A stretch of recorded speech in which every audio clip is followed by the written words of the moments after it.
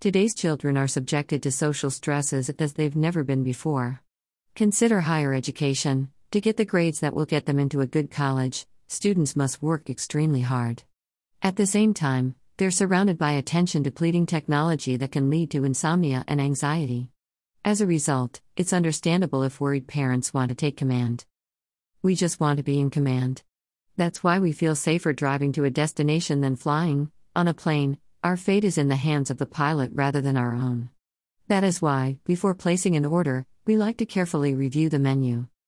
In addition to being unhealthy, a lack of influence over one's own life causes children to rebel, refusing to do what they're told, even though the orders are sound. For example, you must turn in your homework on time or you will fail this school year. Forcing children to do something, even though it is in their best interests, removes the important aspect of self-control that we all need. Parents, on the whole, believe they know best. As a result, many of them have developed a pattern of making major, life-altering decisions for their children while excluding the children themselves. A father who wishes to assist his child in making her own choices must interpret his role in her life differently. Rather than acting as a manager, he should act as a consultant.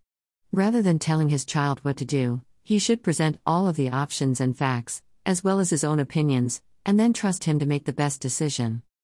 Children pick up on their parents' anxiety, so parents should strive to maintain a relaxed demeanor.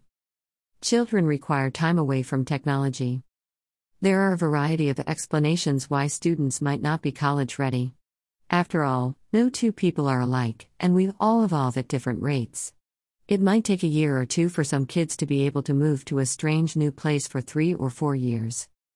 If your child intends to attend college immediately after high school, you will want to ask her to demonstrate her readiness. For example, 6 months before starting college, you might ask her to demonstrate that she can manage her own life. That could imply effectively budgeting or handling her time without assistance. If she can do it quickly, then great, she's good. If not, further preparation time may be needed. Simply put, college is a huge shift in most kids' lives, and many of them are unprepared for it. So, what are your options? Allowing high school graduates to take a gap year is one way to prepare them for college. Young adults may improve their self-awareness and trust before entering college by taking time off to travel or participate in a volunteer program, for example. Academic achievement isn't the only path to happiness.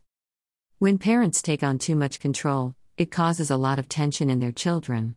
Parents can increase their children's general well-being, encouragement, and growth by loosening their hold and shifting some of the agency.